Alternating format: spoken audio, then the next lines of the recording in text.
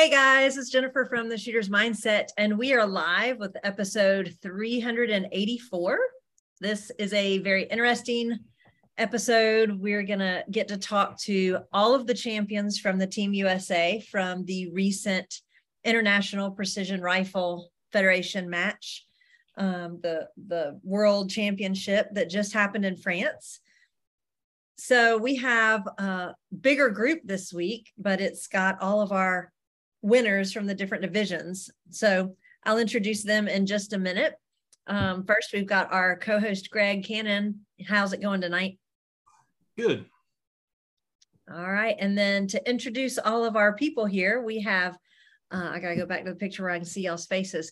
Payton Grimes, Coulter Mariott, Rusty Ulmer, and Austin Bushman are here with us. So we're going to go through and introduce all of y'all one at a time. So maybe I'll kind of go through the divisions and let y'all tell us a little bit about how you got into shooting and got to go over there. So we'll start with limited. So our limited division winner, we had Coulter Mariott. So tell us a little bit about yourself and how you got into shooting. So my name's Coulter Mariott. I'm a home builder here in College Station, Texas. I originally got into shooting long range probably about 2015, 2016, just so that I could become a better hunter and be able to shoot deer from further away. And then just fell in love with the sport and competitions. Started shooting PRS matches. I believe 2019 was my first year, whatever the finale was out there at Triple C in Texas, and been doing it ever since. I shoot for Team NPA, love it. It's like family, Rusty. And that's it. Started shooting limited about a month before France, picked up a 308 and started shooting again. And I have absolutely loved 308. And I'm so blessed to have been able to, for this opportunity and to be able to shoot a 308 over there, because I had the time of my life. It was great. That's awesome. It was a good time. I know I could tell everybody had such a blast over there. It was good. And the limited family was good. Buck and Leon and Matt. I mean, they were awesome. I wish they could all be here right now. Well, we would have loved to have the whole team on, but it would have been a little overwhelming. All right, now we'll hit the ladies. So we have Payton Grimes. So for anybody that didn't catch on, weren't just the top American in each of these divisions. They won the division overall. So there were 26 countries there competing in different divisions. And so Coulter won the limited division over everyone. Now, just while we're on limited, real quick, before we move to women's, how did the other U.S. teammates fare? They did awesome. We took first through fourth place. And so it was Team USA represented very well. And they were a hit. Everybody loved hanging out with Team USA. It was a lot of fun. And one other little fun fact about limited, for IPRF rules, limited is just like our TAC class in that it's actually 308 or 223. However, 223s are actually outlawed in the country of France. And so the limited class became a 308 class. And so we all shot 308 by default. So that was all of them. They were all 308. And that was, some of it was a last minute scramble to get guns, I know, for some people that don't normally shoot 308. So it was interesting. So the next division that we had was the ladies division. And we have Payton Grimes here, who took the win overall for the ladies division. So tell us, I know we had Payton on just a couple of weeks ago, but tell us just real quick about yourself, how you got into shooting, and then tell us how the other ladies fared also. So I got into competition about 2 years ago, and I had started a few years before that up at Gunworks, just trying to be a better hunter and actually learn how to shoot a rifle. And so Philip Vallejo taught me everything I knew in the beginning, and he asked if I wanted to do competition. So that's how I got into that. And the ladies, they did awesome. We took top 3, and we were all really close. Like after the first day, we were basically all tied, and then that separation came the second day, but we were all up there and did really great. Yeah, being at home watching, y'all's scores were super tight. Even some of the other scores open too. And it would depend on when we were looking, who had shot how many stages, right? So we would look, you know, at one point it looked like, you know, some of the Americans were way behind, and it was because they hadn't shot their stage, you know, they hadn't shot the same number of stages, and then they'd pop back up. So it was we didn't even know they had that feature. We didn't even know you could click on their name and see all the stats. We were like, we learned that like at the end of day 2. We were like, really? That happened around the end of day 2. Yeah, I was about to say. Oh, a minute. Okay, cool. Yeah, I was sitting there and I forgot the guy's name off the top of my head, but there was somebody who was doing the same thing as me with a little bit more free time on his hand and was pulling everything into Google Sheets and sharing it so that we could all see that overall match view and know where everybody was at. So that was super, super nice. But then when they added that feature where we can click and see how many stages everyone shot, that was very useful. It was good. So the next division we had was the senior division. We have Rusty Ulmer, who took that overall win. So tell us how you got into shooting, and then who else was shooting seniors and how they did. Well, I've been shooting a rifle since I could walk pretty much, but then for a long time I didn't shoot rifle. I shot archery for a long time, but I started in PRS competition in 2016 and just kind of fell in love with it and got hooked and been shooting a lot. But yeah, I found out from Scott Satterley that they were going to have this world championship earlier in the year, last year. And so I was definitely interested, knew I wanted to do it. And but Paul Higley and I were the only ones that ended up going over there, and we ended up first and second. So that was pretty cool to have the top of the podium. We unfortunately we didn't have a third team member, and in order to win the team or even compete in the team, you had to have 3 shooters. But I didn't add it up, but a lot of people have told me that apparently our 2 scores would have put us in second place, but we didn't get that because we didn't have enough shooters. So hopefully next time we'll be able to take a full team. It's pretty impressive though. Yeah, I think Christine Allen has already volunteered Brian to come as y'all's third. I texted Brian and I said, you know, you really should have been there, buddy. Anyway, hopefully he's going to come. Awesome. I'm sure we'll drum up some more next time to get people to go, more people to go. Absolutely. I think this was kind of surprised everybody. A lot of people didn't know about it, and so it kind of caught everybody off guard. But man, it was amazing just looking at Facebook how many people were following this so closely in the shooting community. I didn't know that many people knew about it, but it was awesome to have all of these Americans cheering us on back home. And right now, that's what's going on in the comment section. I normally read every comment, but there's a million congratulations to all of you. Good job, Team USA. American flags. Howdy, champs. All right. And then for our overall champ, though, so for the open division, which I believe was the largest division, and if you were to tally up all of the divisions together into one overall winner, our winner for open and overall is Austin Bushman. Thank you. You tell us a little bit about you and how you got into shooting and got to be where you are, and who else shot open and how they finished. All right. Well, I got into shooting at a real young age, shooting BB guns and pellet guns, you know, killing lots of little critters that didn't deserve it. And that continued all the way up through, you know, junior high, high school. I've always lived out in the Texas Panhandle or the Oklahoma Panhandle. And there's not much else to do here except, you know, watch college football on TV or, you know, shoot guns. And I chose shooting guns. So I got into long distance shooting. We have an unlimited supply of prairie dogs out here in this part of the world. And it was a quest to increase my effectiveness in that game. And so I progressed through 17 HMR 22s and 17 HMR and then 223s. And when I got into college, I got my first, what I would consider like a precision rifle. And I bought my reloading gear at the same time. I thought, I was reading online. I was like, everybody says you got to reload, so I'm going to buy the reloading stuff. And so my first rounds through my precision rifle were also my first reloads. And through college, and the years after, I probably spent 5 or 6 years just where precision rifle was, to me, just a way to be more effective for prairie dogs and coyote hunting.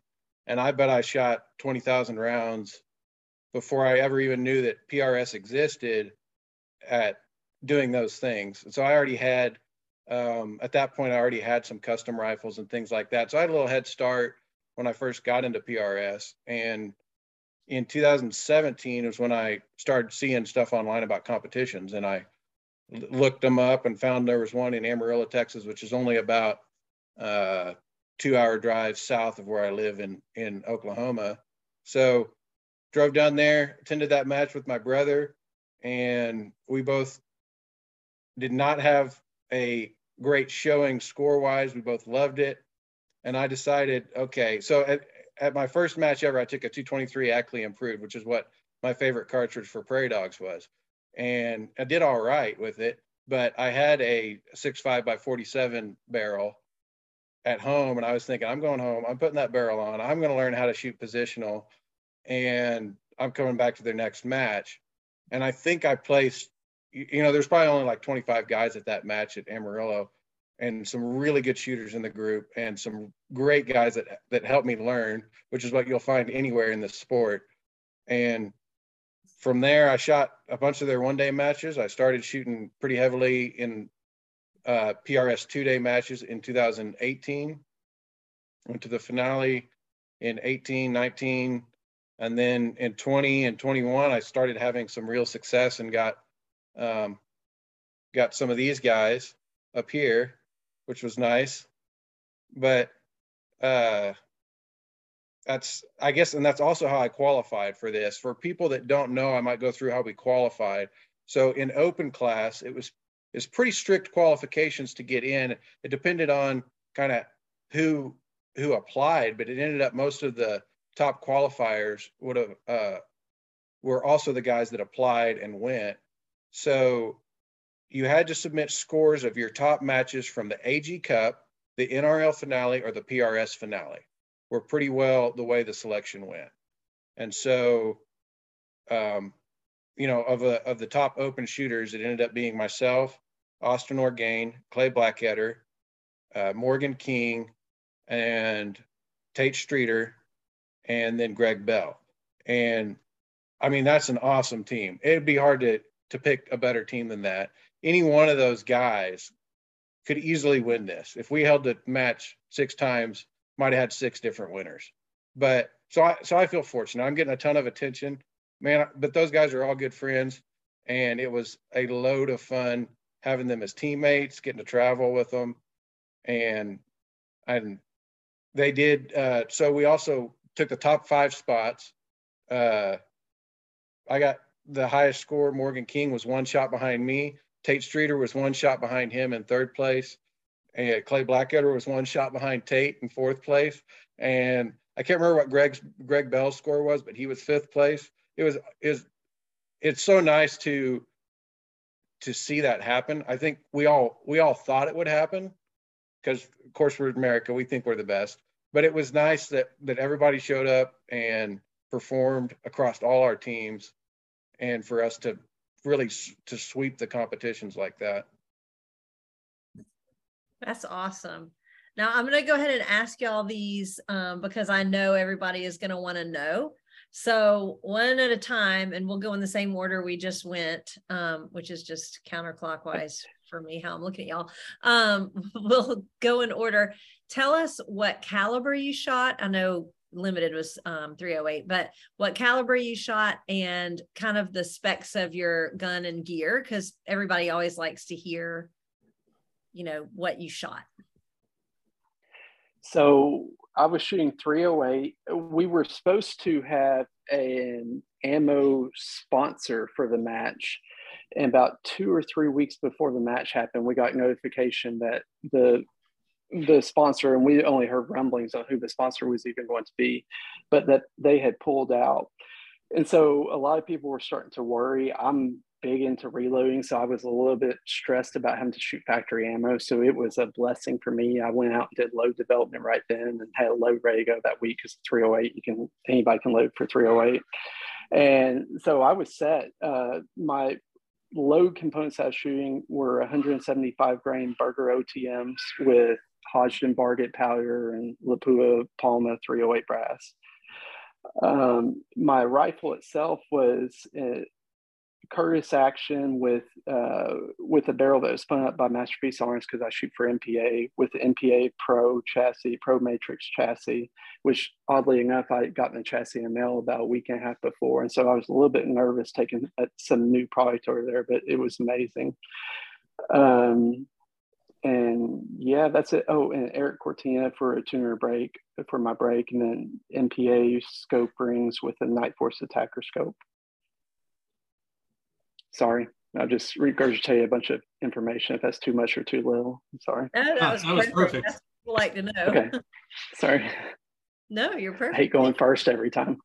I'll change it up next time then. Okay, perfect. Well, I guess I'm next, aren't I?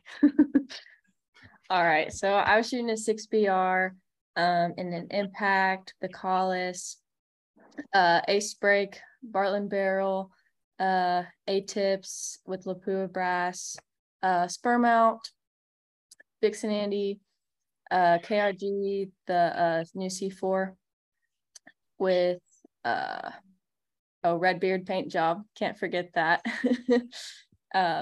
Yeah, so I think I got everything. I think I got it. Yeah, Weiberger hat.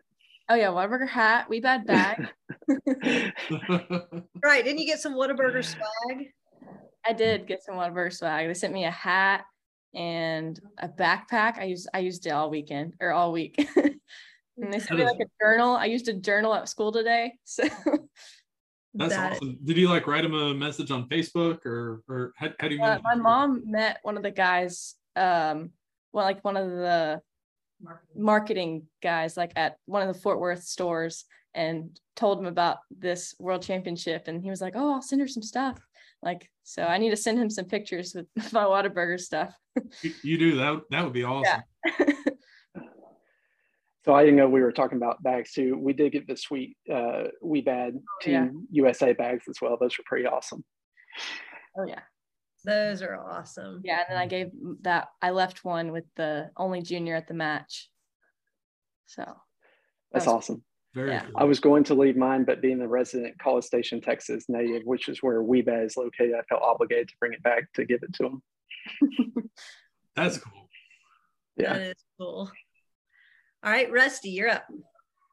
Okay, well, I was shooting a 6-dasher with an impact action, proof barrel, chambered by Access Works, in an MPA Matrix Pro chassis, and tangent theta scope, Hawkins tactical rings, Access Works enabler brake, Trigger Tech trigger, Lapua brass, Burger 105 hybrid. That's pretty much the whole rundown on that, which is what I run on every map. So Run what you brung, right? Yep. All right. And Austin, how about you? Well, like Rusty just said, it was really easy because just for open class, you just bring what you normally bring. The only thing I had to change was bringing 10-round mags instead of 12-round mags. So I normally run a 6-dasher, 105 hybrid, Burger hybrids, and Alpha brass. My rifle is impact action, the foundation stock. I chamber my own barrels, and I prefer Bartline barrels. That's what I was using. An Ace muzzle brake, Hawkins bottom metal, Vixen Andy trigger, and use a Night Force scope. Sounds like you're from Oklahoma. Yeah. Just a little bit. Barely. So I have to ask Payton, are you like a hero at school now? You went back to school? Basically, yeah. We met one of my college professors, and one of my friends, she told us to introduce ourselves and like say like something cool about us. And I was like, I do precision rifle shooting. And she was like, oh, that's so cool. And then one of my friends piped in. She's like, yeah, she's a world champion. She just went to France. And I was like, oh my goodness. Like, you're kidding me. Like, that's so cool. And yeah, I got a lot of congratulations and everything. So that was really awesome. That is awesome. Yeah. Greg, did you have a question from Prentice? I did. I'm gone. Payton, I was wondering, what is cooler, a world champion trophy or a belt buckle from Texas Precision? I don't have a belt buckle, so I know the answer to that one. Hey, here's belt buckle from Clay's Cartridge Company is cooler. Don't have one of those either. We all know why. That is hilarious. Yeah. Thanks for that. I really appreciate it. Just so you know, it was about 4.5 seconds after we posted the show. Actually, no, it might have been before we even said officially you were going to be on the show that he called and said, I have a question when you have the winners on the show. I'm not surprised. Are bell-bottom jeans the cool thing again? I noticed that on the podium. Yeah, I like them. And actually, yeah, me and Laurel had them. She wears them like every day. That's very her. I mean, I like them, but I'm probably a poser. They seem a lot easier to move in than the whole. Yeah. They're real flowy. I like them a lot. Yep. So before we get into talking too much about the match, there's another MVP that is not on the show that we probably arguably could have put on the show. Like the Brady Bunch right in the middle or something. So Angela Zane apparently was like the team mom that helped keep everybody together and gave y'all all the information up front. And so I know there's a lot of kudos to go to Angela, but I believe she failed y'all in one thing that she and it's kind of a wheelhouse. So we're a little confused, Angela, how you missed this. So who wants to tell us about the one thing that Angela forgot to tell y'all? It's my fault that this is being brought up. So sorry, Angela. It's just a joke. Thank you, by the way. Angela put together a whole list and sent it out to the whole team on all the paperwork we needed and like a checklist of everything. Made it very easy for us. So thank you for all that hard work. However, I didn't find out about the speed cameras in France. On all their roads, they have speed cameras and they don't really enforce anything with actual police until like 3 days into the trip. Somebody mentioned the speed cameras, and that was too late because I'm still getting emails from the French Federation of Traffic. So it was about 3 tickets too late, right? I didn't say anything because Austin won the world championship, but it was actually his fault that I got all these speed tickets. Because when I very first landed in France, we're on this group text, and I get this group text about how Austin was able to get his car up to 170 kilometers per hour and asking if anybody was able to top that. And so I'm a competitor, so I had to try. And so the whole way from Paris to beach, all I was doing was trying to top 170 kilometers per hour. Every downhill slope was, how fast can we go? So thanks, Austin.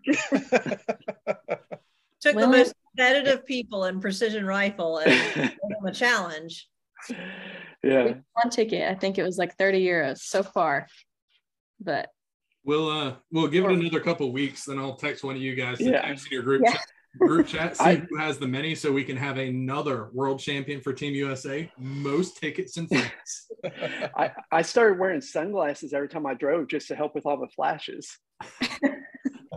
You guys driving around thinking you're celebrities, like, oh yeah, take them out. Yeah, it's like, wow, they really do have strict gun laws over here, monitoring us the whole time. Wow. So let's talk about kind of the feel of this match. Like, what does it feel like competing in this match? Is this like, obviously it's a lot more than shooting a regional series. Do we put this like on the level of the AG Cup, the PRS finale, or something way above, beyond, or different?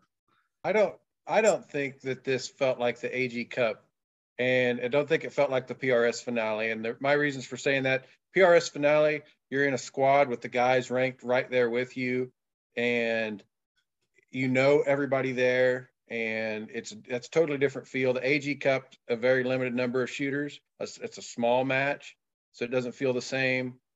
And to me, I'll let the other guys answer after, but to me, this felt a lot like a regular 2-day match, except for the language barriers. I mean, everything was very similar to matches I've shot in the US. Yeah, I thought it was very laid back.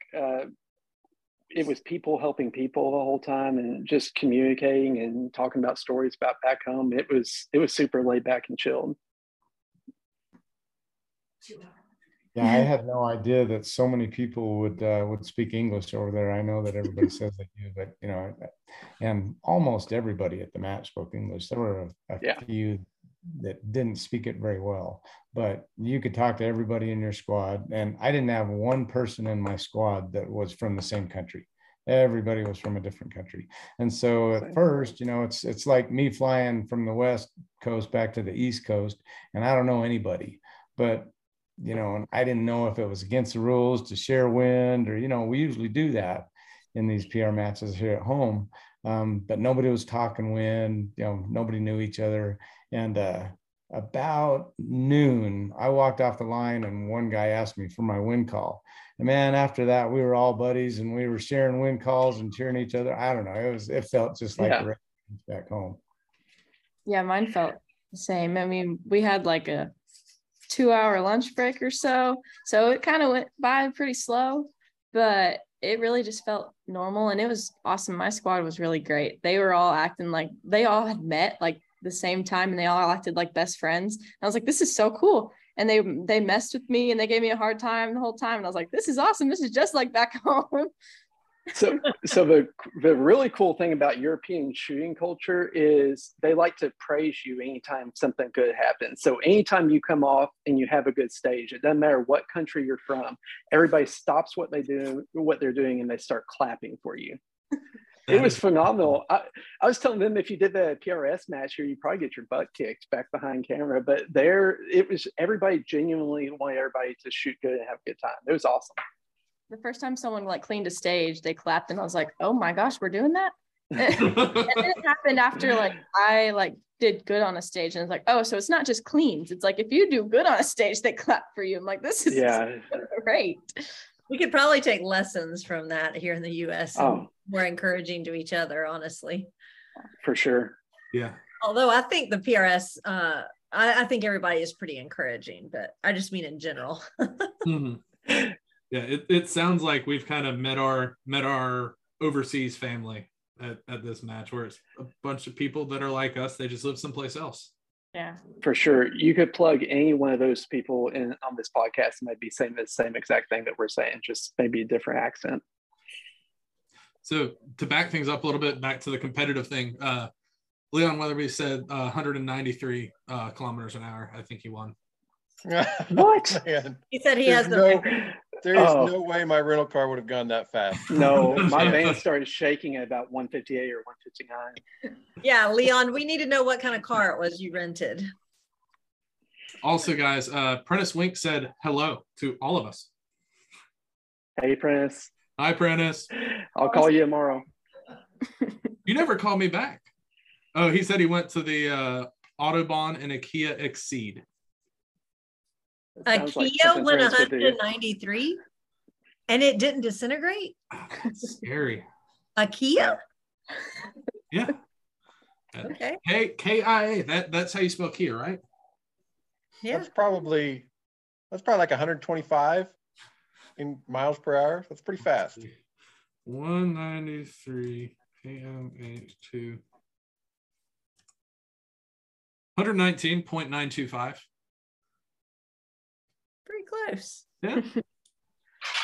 So you talked a little bit about the language. How much of a barrier was the language? And I will say, don't go to China because nobody over there speaks English. It isn't like some of these countries that like they don't speak it there. But I know a lot of the people did speak English there.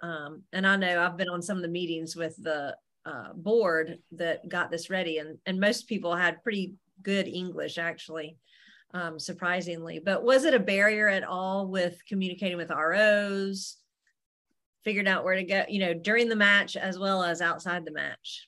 It really wasn't. All of the ROs, all of the instructions for all of the stages were all given in English.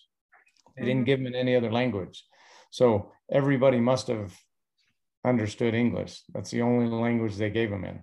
And I don't know if there were other match books that were in other languages, but ours were all in English. And their English was a little bit difficult to understand just because it was some of them had quite an accent. But yeah, almost everybody spoke English. Yeah. Did you guys run into, generally people are scared to fly like across the United States with a gun. Did you guys run into any logistical issues flying, around the world with your guns or anything like that? So all of my issues came with flying in and out of the United States. Flying my rifle out of the United States and back in was much more difficult than it was getting it in and out of France. Whenever I flew out of Dallas, and when I flew out of Dallas and they found out I was going to France and taking a rifle, it took about 30 minutes for me to convince them that I was allowed to take a rifle to France.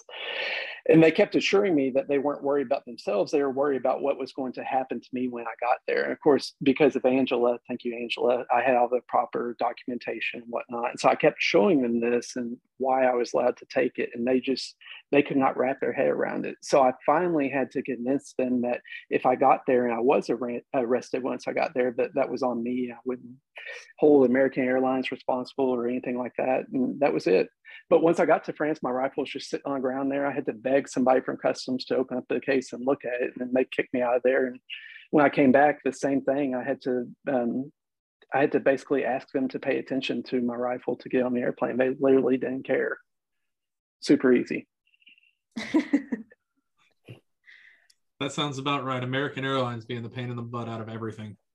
Yes, and coming back the same way, they put my passport in like these sealed cases so that I couldn't escape without going through a certain customs line for them to review my documentation. And they were questioning my documentation whenever I came back, but then they asked how Team USA did, not explain to them how the match results went, and they just let me go after that. They were so excited, so it worked out fine.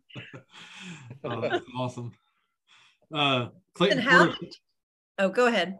Clayton Porter said, guys, don't forget to change your kestrels back to yards before you shoot again. I just shot a match, so I'm good. So did you like land and go straight to the match, or do you like? No, we had a whole week, so we just got everything, put it back together, and drove out Friday night. So yeah, Mississippi. So Austin, that beautiful trophy that is in the picture you holding up in France, did you fly home with that? Actually, Buck Hawley and Greg Bell volunteered to get that back for me. So I haven't seen it since the awards. I'm assuming it still exists. Rumor has it Buck Hawley is in possession of the trophy. So no telling. You looked up gullible in the dictionary and what the heck? No telling what's going on with that trophy right now, but I did get my little these little crystal trophies they sent back with us. So I got those through in my carry-on, but the big trophy, they had a fitted suitcase for it. And our team trophy for open class was also huge. And I think, as far as I know, Buck's got both of those back in Georgia. Leave it to limited class to do all the heavy lifting around here. Yeah. You may never see that trophy again. I know. It's so both of those trophies, the big cup looking thing for the team and the spiral bullet thing for the world champion, or traveling trophies. So they expect me to bring those to South Africa in a couple of years. I may hang on to it. I don't know. I mean, how are they going to make me? I was about to ask, was it a trophy that they put names on and it travels, or is it yours? It's supposed to be engraved with the year and the name, and then it travels.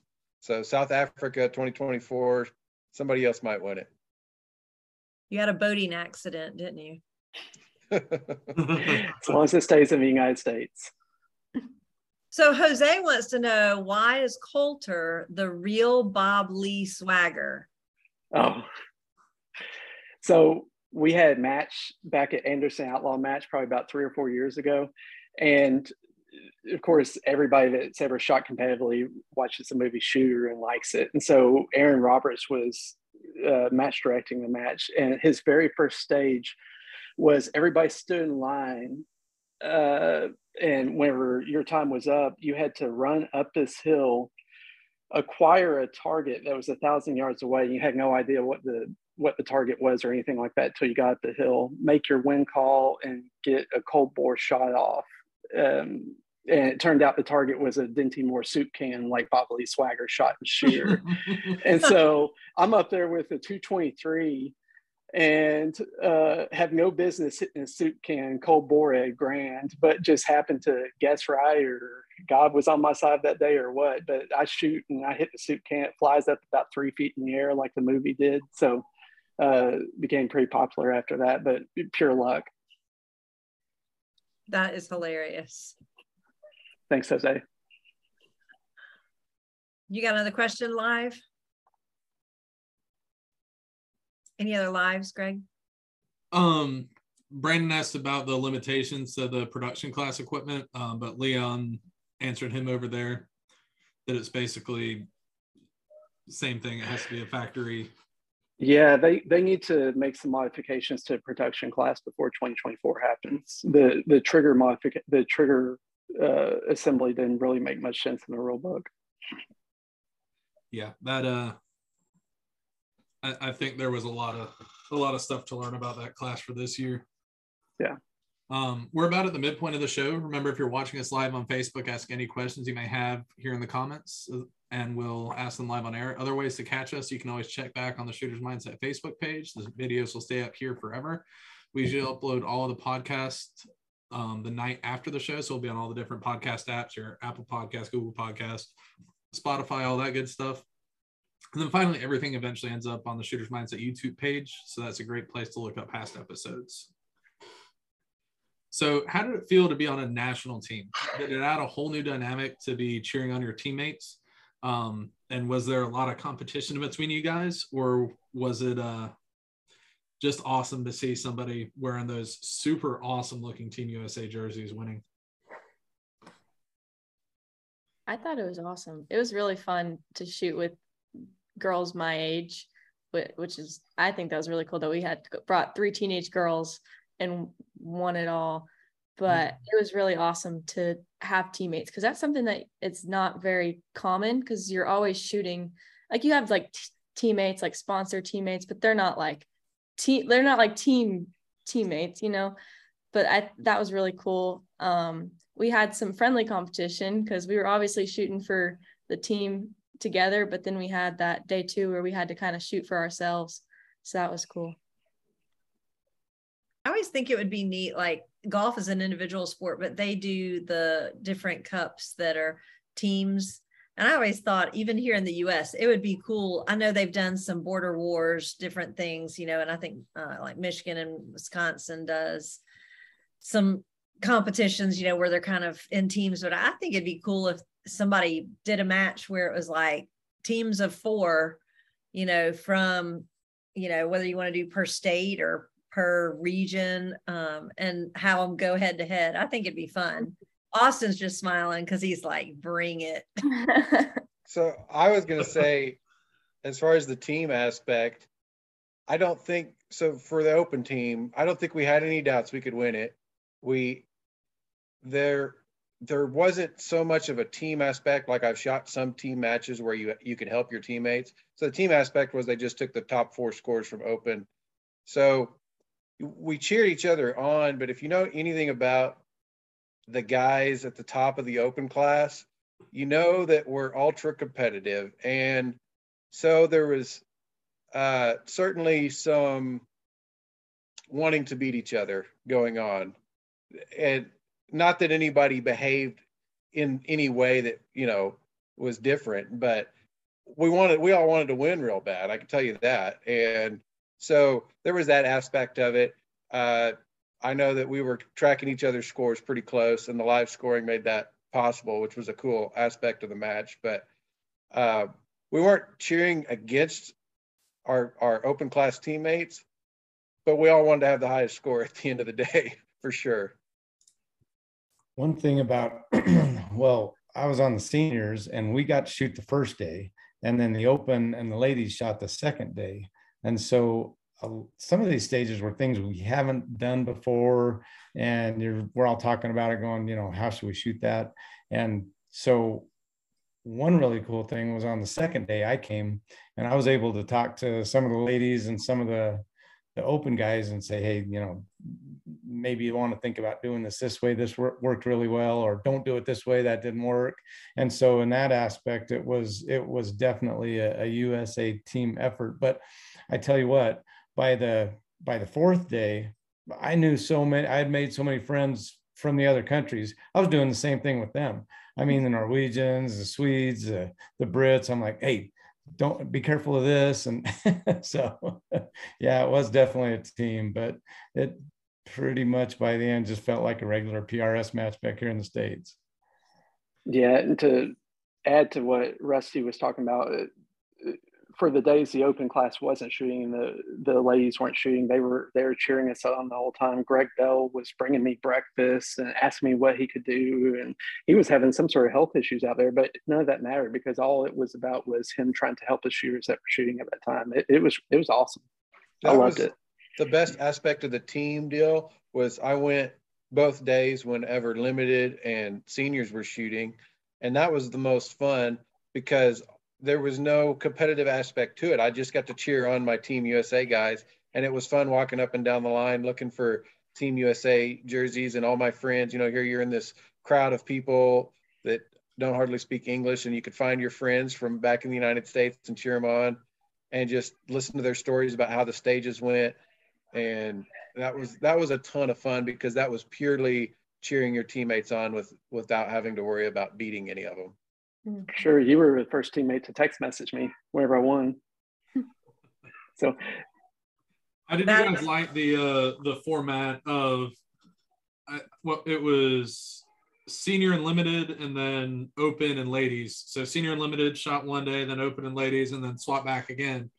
Did you guys like this format where you were able to be there and kind of cheer on your team or pit crew for your team or whatever? I liked it. I liked, shooting the limited class obviously didn't have the prestige of the open class. So I liked being able to see these guys and say, hey, I didn't shoot this stage as well. This is what I would have done different.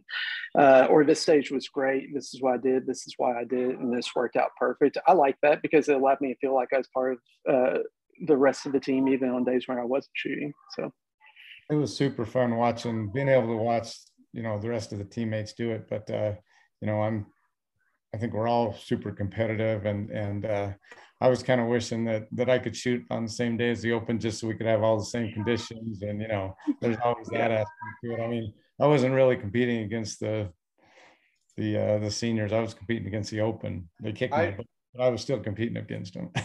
I liked everything about it being on separate days, except for it did draw out the time and money investment part of this match. And it was a big, but more than the money, it was a big time investment because they had registration day and then 0 day, and then the first day of shooting, and then 4 days of shooting, and then awards the next day. I mean, so I was in France for 10 days and didn't really plan on doing much besides shoot the match. And so it was a huge investment of time off from work and money and lodging and travel. And I think that to respect some of the competitors' time and investment, you might want to consider in the future having it done more like a U.S. match where it's pretty succinct in the time frame. And I think I get why they planned that. I think that they thought it could have been a much bigger event. And if they had 500 shooters, which could have easily happened, there's just no way they could do it in 2 days. So I get that they did it like that. And I'm sure that's the way they're going to do it in South Africa, just because they're going to need to. Yeah. And, I think the next one will be bigger, and they would have to. And these venues are not like K&M. They are not. There's no way they could have run 400 people through in a day. No, we could. No, we didn't get done till 7:30 at night the first day. And yeah, you talk about that time. We were over there for 10 days. I think I was gone for 11 days. And I had the NRL Hunter Championship just this last weekend. So yeah, that was only had about 4 days to prepare for that between them. So congrats, by the way. Oh, thanks. Yeah, it's been a busy couple of months. So in the preparation for this match, we've had the IPRF on a few times, Rob Ramsden and Marcus Olston, Pierre. We've had multiple people on from other countries that were kind of spearheading this and getting it going, and kind of why they wanted to do it and all that. So through talking with them, we heard a lot about how fortunate the US is, right? That we have easy access to guns. We can own them easily. It's not a process. I know people here think it's a process, but compared to overseas, it's not a process as bad. So what are some of the things that you, in talking to some of the other competitors, did y'all hear any of the things that they encounter and they have to deal with and overcome to be able to have guns? And the worst one I heard of, and I think this was Mario from Italy that told me this, is that that reloading is outlawed. They cannot hand load their ammo. And wow. That might not have been Italy. I might have that wrong, but at least one competitor told me that. And then on top of that, a lot of those guys that did shoot factory ammo were shooting factory ammo that came from the US, if they could, because a lot of the US manufacturers make the best factory ammo and the most plentiful supply in particular cartridges like 6.5 Creedmoor. So those cartridges in those countries are even more at a supply shortage than what we had in the US in the last couple of years. And they're, if we're spending $2 a round on factory ammo, they're probably spending $8 a round on the ammo, the equivalent in their currency. And it's not just guns and ammo. It's every piece of equipment that we use. I mean, they have in Europe, they have a 25% fee just to bring it into the country, importation fee. And in South Africa, it's 40%. So everything they buy is really expensive, but even then they don't have access to get it. And a lot of the guys sold almost everything they had. I think Morgan came home in his underwear. He had a barreled action. I think that's about it. Wow. I know Buck Hawley sold his gun off to like 6 different people, he said. That's crazy. I know we're very, very fortunate here. You know, people don't realize. It's just little things that we take for granted. Like even our shooting bags, the way they have to do is they get, we'll make a bag and just send it over there blank to them because shipping's so crazy. And then they'll fill it up with whatever kind of fill they have there in South Africa or whatever country it's in. Well, we've all figured out how important the right fill is and the amount of fill and everything like that. And they're just taking a funnel and filling it up to where it feels right with whatever material they happen to have. So just no comparison. So how do you think that the US can help? A big part of this match is trying to help those countries. I know a lot of the countries can't even own guns unless they are in a sport that has a federation, and that country, to have a federation for the sport, they have to be part of an international federation. So a lot of this was, to meet some of the requirements so that these countries can continue to have precision rifles. So is there anything y'all can think of after talking to them and seeing it that we can do to help grow the sport in those countries? I think just us getting a chance to shoot with them and them getting to see what's possible with what gear is going to help them kind of focus a little bit their resources on what they need to use. I saw a lot of gear that they did have. They had some nice gear. A lot of countries had some top quality stuff they brought, but a lot of it that they had probably wasn't that necessary for them to shoot high scores. I think they may, you know, if they paid attention, they probably learned that to some extent. I think they got to see what gear we had that was required to shoot the high scores. And I think that, you know, if they want to emulate that, it'll at least help them focus their efforts. It doesn't help them anyway politically with laws or anything like that. But I think if they have limited resources and they wanted to, you know, get an idea of how to compete the way we do, then they got a really good idea just by being there. We spent a ton of time with them, answered as many questions as we could. I let them borrow every piece of gear I had except my rifle to shoot the matches, and that made it more fun actually, just being friends with them. But I thought they also shot way better on the second day. I think the only way I can think of that we really helped them during this match is by just sharing our knowledge with them, and that, you know, we've got to compete a lot more than they have, and we shared a lot of that with them. Well, I know even some of the guys that are helping plan it from other countries that I said I've gotten to talk to, some of them were just like, send us videos.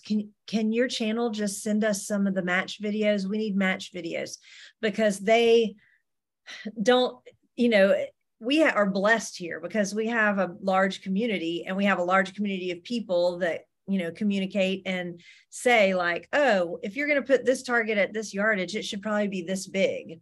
Or if you've got this much wind, you probably need to make the target a little bigger, you know. So for them to even know how to build the stages, you know, at what distance, what size is reasonable, what kind of positional, how long to do it. And so they're just hungry, wanting to see match videos so that they can try and figure out, you know, in match books, and try and figure out what's a reasonable match to build their stages. So I just think it's one thing. You off. Go ahead. I got asked like 10 times while I was spinning my Kestrel. And I was like, that's a big one that I got asked. And I was like, it's just to get my updated weather. They're like, oh, wow, I didn't know that. And I was like, yeah, I didn't learn it till not too long ago, but I'm glad I get to share that with you, because everyone's probably confused. Like, what is she doing? Like, she does this like every stage. Like, I'm confused. And then shooting in the US, like the first match that I even went to, I was like, you know, it was before I even owned a precision rifle. I'm like, why do I got to spin the little calculator thingy in circles? Yeah, exactly. But it's really wild to see, and probably like the, you know, doing the show for so long, you know, we get to do a lot of cool things. We get to talk to a lot of cool people, but probably one of the coolest things is when we had a bunch of the guys from the IPRF on, and they're like, oh, we reference your coverage of the AG Cup to build our matches. And I'm like around the world, people are watching the videos that we take at AG Cup to design matches. And that's just like really cool that, you know, we're kind of the hub of precision rifle for the world. How was the US team received when you guys showed up, both by and I guess we've kind of talked about this, by the people at the match, but then also with the local French people? What's their reactions to, oh, you flew here from America with your guns to shoot stuff? We were celebrities at the match. Everyone wanted pictures with Team USA. Yeah, I felt like everybody started off a little bit shy, but 2 or 3 stages in, everybody was talking and having fun, and like I said, clapping every time you did good. It was awesome. I still keep up with a bunch of them even though we're back. I was going to ask if y'all got a bunch of numbers exchanged. I started talking trash to the guys in my squad before the first stage even started, so I broke them in quick. There were some nice locals and there were some not so nice locals. Like when we would, like in beach, like there was a huge language barrier. So every restaurant we had to pull out Google Translate and translate the menu, trying to talk to the server ladies who are like, what? So that was a bit difficult. And then there's people that are the servers at like the restaurants in like Paris are like, what do you want? Like I was like, oh, okay. Yeah, my first experience with people was at the Paris rental car place at the Paris airport, and I did not have a good perception of France for about the first 4 hours of getting my rental car. And then as soon as you got out of the Paris rental car, everybody was super friendly, and I got along great with everybody. That's fun. It's always interesting going to another country, and yeah, going with guns is definitely different. So the course of fire, I think everybody probably wants to hear this question, as much as y'all can remember, and tell us, like, what was it like? I know y'all said it was kind of like regular ones, but like, was it very positional? Was it a lot of on your belly? You know, what kind of was the farthest distance? Tell us a little bit about the course of fire itself. So I'll try to answer some of those, and I'll let the other guys fill in some specifics. So the furthest distance was 900 meters, which is 990 yards. So pretty normal stuff. From my point of view, there was a lot of positional, maybe 2/3 positional or more, and a lot of movement in most of the stages. A lot of different props to shoot off of, tires, bunkers, tank traps, rooftops, a lot of tripod stage where you had to shoot off a tripod. I mean, very similar stuff to what we have here, but positional heavy. Time limits were 90 seconds on everything. So those aspects of it were very similar. I do think that they tried to model this very much after the matches we have in the U.S. There was never seen. No, I would say there wasn't anything I'd never seen. Tank. Yeah. Oh, we shot out of a tank. Yeah, That's kind of cool. That was really cool. Well, I didn't think there were any gimme stages. I felt like every stage was thought out to try to challenge you in a different way. There was a lot of hit to move on. Yeah. Especially on the tall ones. Those 90 seconds went quick. Oh, yeah. Well, I have shot out the tank before, so that was kind of cool. I did it in Vegas years ago. We shot out of a tank, so there wasn't really anything I didn't see. But you know, I think all of us watched a lot of videos from the European Championship that they held a couple of months before, and man, there was a lot of stuff, a lot of rickety props that they used in those, and so I was afraid it was going to be some props that, you know, maybe we used back in 2013, 2014, ropes hanging, you know, and all kinds of stuff that was hard to get stable on. But no, everything, you could get stable on everything. It was, I think they did a really good job. But the match certainly was not too easy. So my score figures out to somewhere around a 91% for the match, which is very similar to the matches we shoot in the US. So I believe they made this match much more difficult than what the international shooters probably were expecting, so that I think that they probably geared it towards what they thought the U.S. shooters could do, and that worked out, because it could have gone where they made it very easy, and the international shooters would have shot a lot higher scores, but then, you know, the scores would have been really bunched up at the top, and I think it worked out well. In my opinion, it was very well done course of fire for the venue and for the occasion.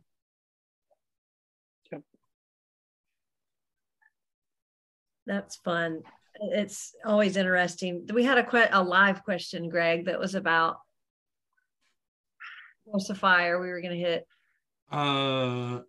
Eric asked about the terrain there. Was it open or more of a mix?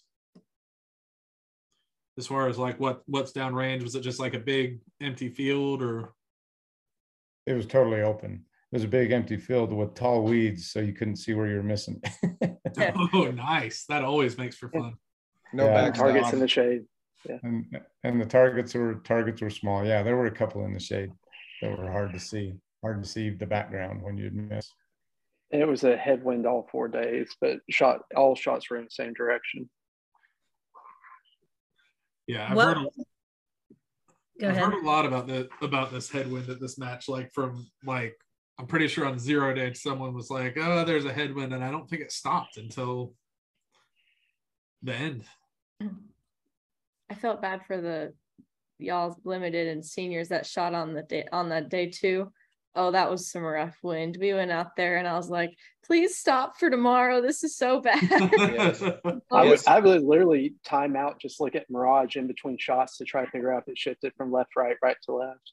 Mm-hmm. Day 2 for limited was by far the worst wind that anybody had to shoot at limited and seniors.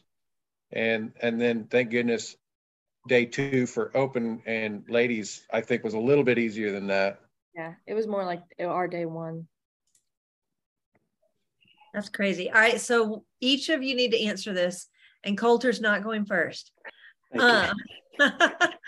What was your favorite stage? Tell us a little bit about your favorite stage. Who's going first? Listen, I vote for Payton. She's been quiet. Oh, what? I was gonna say the tank, but that was just kind of just because I've never shot off of anything like that. And it was my first day of school picture too, because I missed the first 2 days of school. And the day I shot off the tank, that was my first stage, and it was my first day of school, senior year. So that was pretty cool. That's a great reason for it to be your favorite stage. They had one stage. Actually, they rolled one stage into 2 stages. It was a 20-round stage, and instead of 90 seconds, they gave us 3 minutes. That really created a time crunch on that. But I think that was my favorite stage because it was 20 shots in 3 minutes from, man, I don't know how many positions, but you had to really rock and roll through that. And I don't know, I really enjoyed that stage. I don't think they should have done it like that, but I think it was 2 target distances. Yeah. That was out of that like rock castle looking thing, right? Yeah. Yes, correct. Yeah, it stopped up the whole day. But it looked super fun, and it was Rusty's favorite stage. So yeah, and he shot really well. It made for a mandatory mag change, huh? Yeah. Yes, it did. Austin, what's your favorite? I'm going to tell you my least favorite because Rusty took my favorite. They had these 2 horrible bunkers that were tiny. The windows were too small to get my bag in right. I'm usually pretty flexible, and however I tried to crawl in there was the wrong way. And I shot a 4. So I was clean on the first day. I was clean through the first 7 stages. Hadn't missed a shot. And this was my 8th stage, and I dropped 4 out of 8 on that stage. So went from clean on the day to 4 down in a hurry. And then I don't know if anybody cleaned that for the whole match. Austin Orgain shot a 7. I didn't even get to watch him shoot that. I watched Tate Streeter. This is probably what makes it my favorite stage, if it had to be my favorite. Tate Streeter shot in front of me the whole time. And so while I was waiting, trying to figure out how I was going to crawl in and out of these bunkers, I watched Tate. For those of you guys that don't know, he's like 6 inches taller than me and probably 80 pounds heavier. And he went in there so fast. He got all of his 8 shots off, which I didn't see anybody else do that. I don't know how he did that. And I only got 6 shots off, and I missed 2 of them. And I think Tate either got a 6 or a 7, but I don't know how he did that. And it was a horrible stage for me, but I'll remember that one. I won't remember any of the ones I cleaned. Coulter. So probably the castle stage, like Rusty was saying, or on day 2, there was one where you were shooting off of these big wine barrels. So between castles and wine barrels being in France, I felt like it was fitting. So I enjoyed both of those. Dude, I like wine. Yeah, it was good. That's pretty funny. Leon said it was 9 positions on that 20-round stage. Yeah. Wow. That's right. You had to shoot the 5th position and then do a mag change and then shoot the 5th position again, 2 shots from. Yeah, it was near far for each position. So it was a bunch of movement. Funny story real quick on that stage. That was our first stage of the day. That was the first stage I shot of the whole match. And the South African guy, Garth, he'll probably watch this. He was going up right before me, and we asked him, like, what score do you think you're going to get? And he said, I'm going to get a 20. And I jokingly said, there's nobody in South Africa good enough to get a 20 on this stage. and Garth went and proved me wrong. He got a 20. So props, Garth. All right. You did start off fresh. That's awesome. So how did y'all enjoy being in a squad with nobody from the same country as you? I thought it was awesome. It was really fun. Like, obviously at first we all wanted to be like in a, like at least with someone we knew, and we were kind of disappointed when we got there, but then it ended up being really fun because you got to meet a whole new realm of people and mess around with brand new people from all around the world and get to listen to them talk and their stories and everything. So that I thought it was really fun and cool. I agree 100%. Just getting to experience 10 different cultures or however many people were in the squad. It was perfect how they did it. Yep. I had a great experience with the international guys. They were awesome to shoot with. They spoke surprisingly good English for the most part, and they cheered us on, clapped every time I cleaned the stage. It was an awesome feeling. So that was nice. Some of the most fun matches I've ever done are ones where I just did not squad with anybody I knew. Either I missed squatting and then just got thrown on, or I went to a match that was not in my region and I didn't know anybody and I just jumped on a squad and I ended up having the best time, I think. Yeah, that is one of the fun, like that's probably one of my favorite things about the precision rifle community is like at the end of the match, you're almost guaranteed to have a new friend, especially if you end up with people you've never met before. So I have a question. Do you guys think that the US should adopt that whole sports coat at the award ceremony thing? Because I thought that was fun. Well, I was wearing flip-flops and shorts, so I'm probably not the right person to ask about that. We couldn't even get Porter to wear his jersey, so to even shoot the match. So I don't even know if we would have gotten him to wear a suit. Yeah. It was way too hot for a jacket. It was. I don't know how they did that. Yeah, that'd be hot. That'd be miserable. Well, one good thing about having it in South Africa is it's their winter. So when they have it in 2 years in the summer, it will be it'll be very pleasant down there. So looking forward to that. That's true. That will be. I was there. Year. I was in South Africa 2 weeks before the match. So yeah, it was extremely pleasant. If there was anything about the match that you could change, what would it be?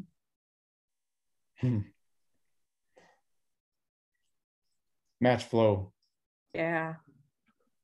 Yep. Took too long. Yeah, 2 days worth of zeroing before the match ever even started. On the first day of shooting at 5 o'clock in the evening, I had only shot 5 stages and I had 5 to go. And 2 of those included the 20 round stage. So once I did get to that, it went a little faster, but I was afraid it was going to get dark before we got done. Yeah, I wondered about that because somebody posted, I knew y'all were 6 hours off of us? 7, yeah. And somebody posted and I was like, yeah, 6 for you, yeah. Yeah, for me it was 6. Yeah, sorry. Somebody posted something about, I guess I was looking at scores and I was like, dude, they're either way behind on posted scores or they're not done. And that's crazy looking at what time it is. So I was worried too while we're getting daylight. Yeah, they do the live updates well. It was amazing how up to date everything was for scores. That's the one thing takeaway from me that would be awesome if the U.S. matches could figure that scoring system out. It was just a website that anybody could go to on their phone and just pull up the scores, and it was quick. Like I'd watch somebody down the way finish the stage, walk off the stage, and 2 minutes later I could look at their score. That's cool. I don't know what it was they were using. It can be done with practice score. If we did it a similar way that we do AG Cup, just hit post to, you can update the results live. I'm sure you'd have to have all of your iPads with a data plan, might be the hang up. Well, that's what I'm about to say. You could still import it into one cell phone. Yeah. They were doing them. They were doing the scoring on their cell phone. I don't know how they were doing it, but I think those were cell phones that they were using, at least a lot of the ROs. And so I would imagine that you have to have service, which I guess back east, you guys probably don't have that. A lot of our matches out west, we don't have service where we're shooting, but that's one limitation. But it would be awesome if we could get that scoring system, that live scoring system out to the US. So the other thing that's cool is they took way too long for the lunches. The lunches were like an hour and a half or 2 hours. But the cool thing about it was these food trucks they brought in were absolutely phenomenal. some of the best food I had while I was there. And for the spectators, they had another truck that was a champagne truck, and you could get glasses of champagne and watch people shoot. So it was neat. That's pretty cool. Hey, someone text Tom and tell him we need a champagne truck for AG Cup. That would be dangerous. That is probably the last thing we need. I think we need like lunch breaks normally too. Like all the shops and everything closed down for lunch. So when we're like, before we were gonna go spectate, we were trying to go to the store and beach, and you couldn't because it's not open because they're going to lunch the same time you're trying to do stuff. So I thought it was a little bit of a tough situation. That would be so confusing. That would be like half of my shopping if stores closed at lunchtime. Mm-hmm. So who all has already started planning their trip for South Africa in 2024? And for those of you listening, the next IPRF Centerfire World Championship is going to be in South Africa in 2024. I still have to finish getting caught up on my work emails.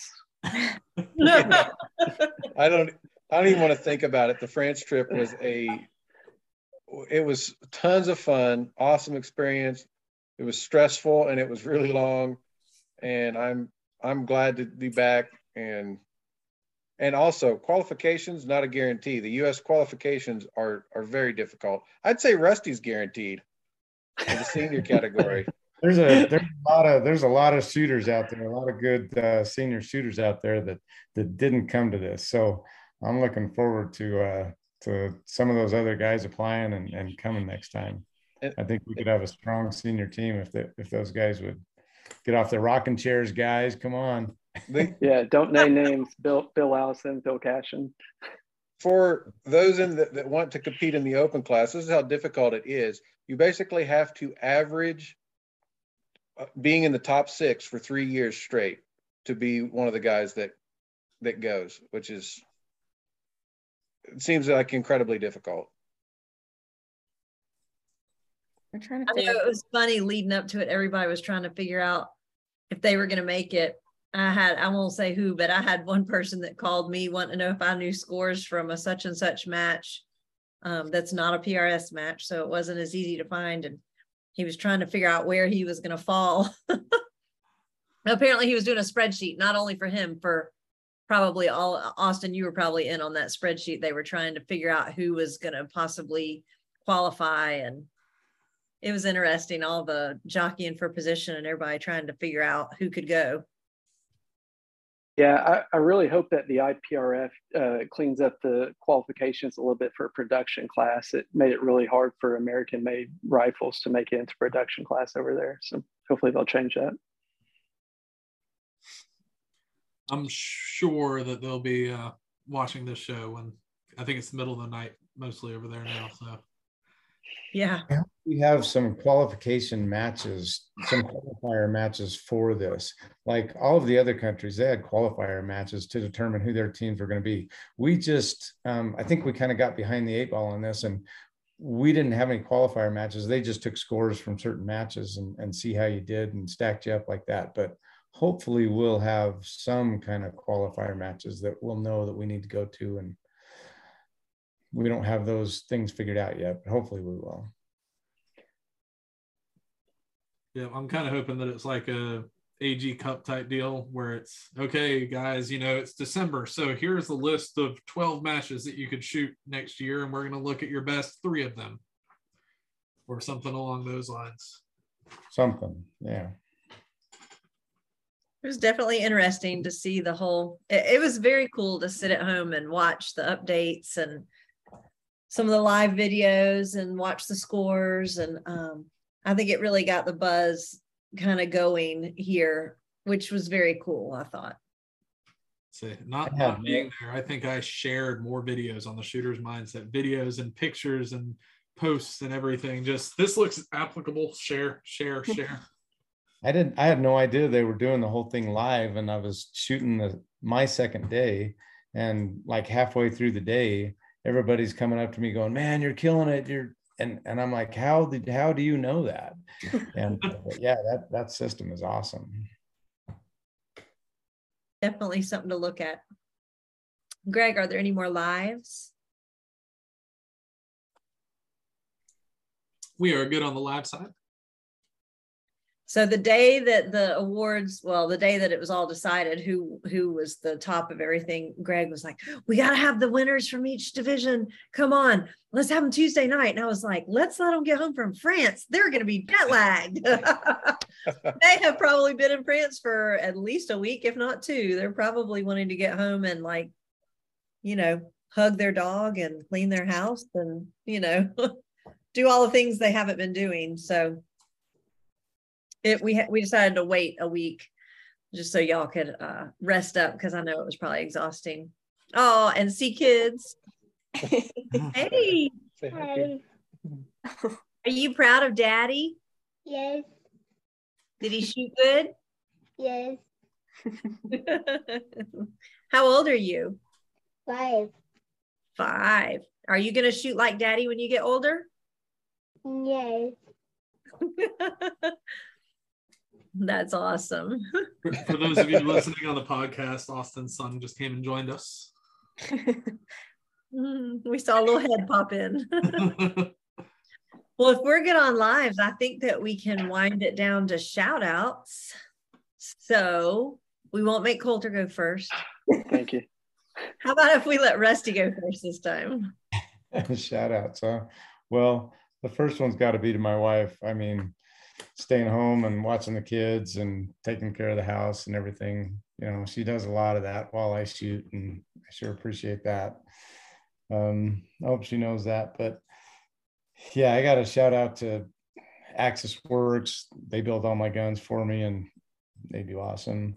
And Proof Barrels, Tate at Impact, and I'm on Team MPA, Hawkins Precision for their rings and Short Action Precision. They do a lot for me too. So I appreciate all the help that all those guys give me. That's awesome. How about we go Payton? I want to definitely thank my parents for basically getting me everywhere and doing everything for me. And I want to thank Angela Zane, obviously. I know everyone's going to thank her, but she really put everything together. And they were really the reason that I got to be here, because Allison reached out to me before this happened and basically told me that I need to go. So that's how that all came together. And I also want to thank everyone who supports me, Collis, S&S Precision, Redbeard Gunworks, WeBad, Flatline Ops, Impact, KRG, and Modern Day Sniper. Yeah, and all my mentors and everyone who's helped me along the way. That's right.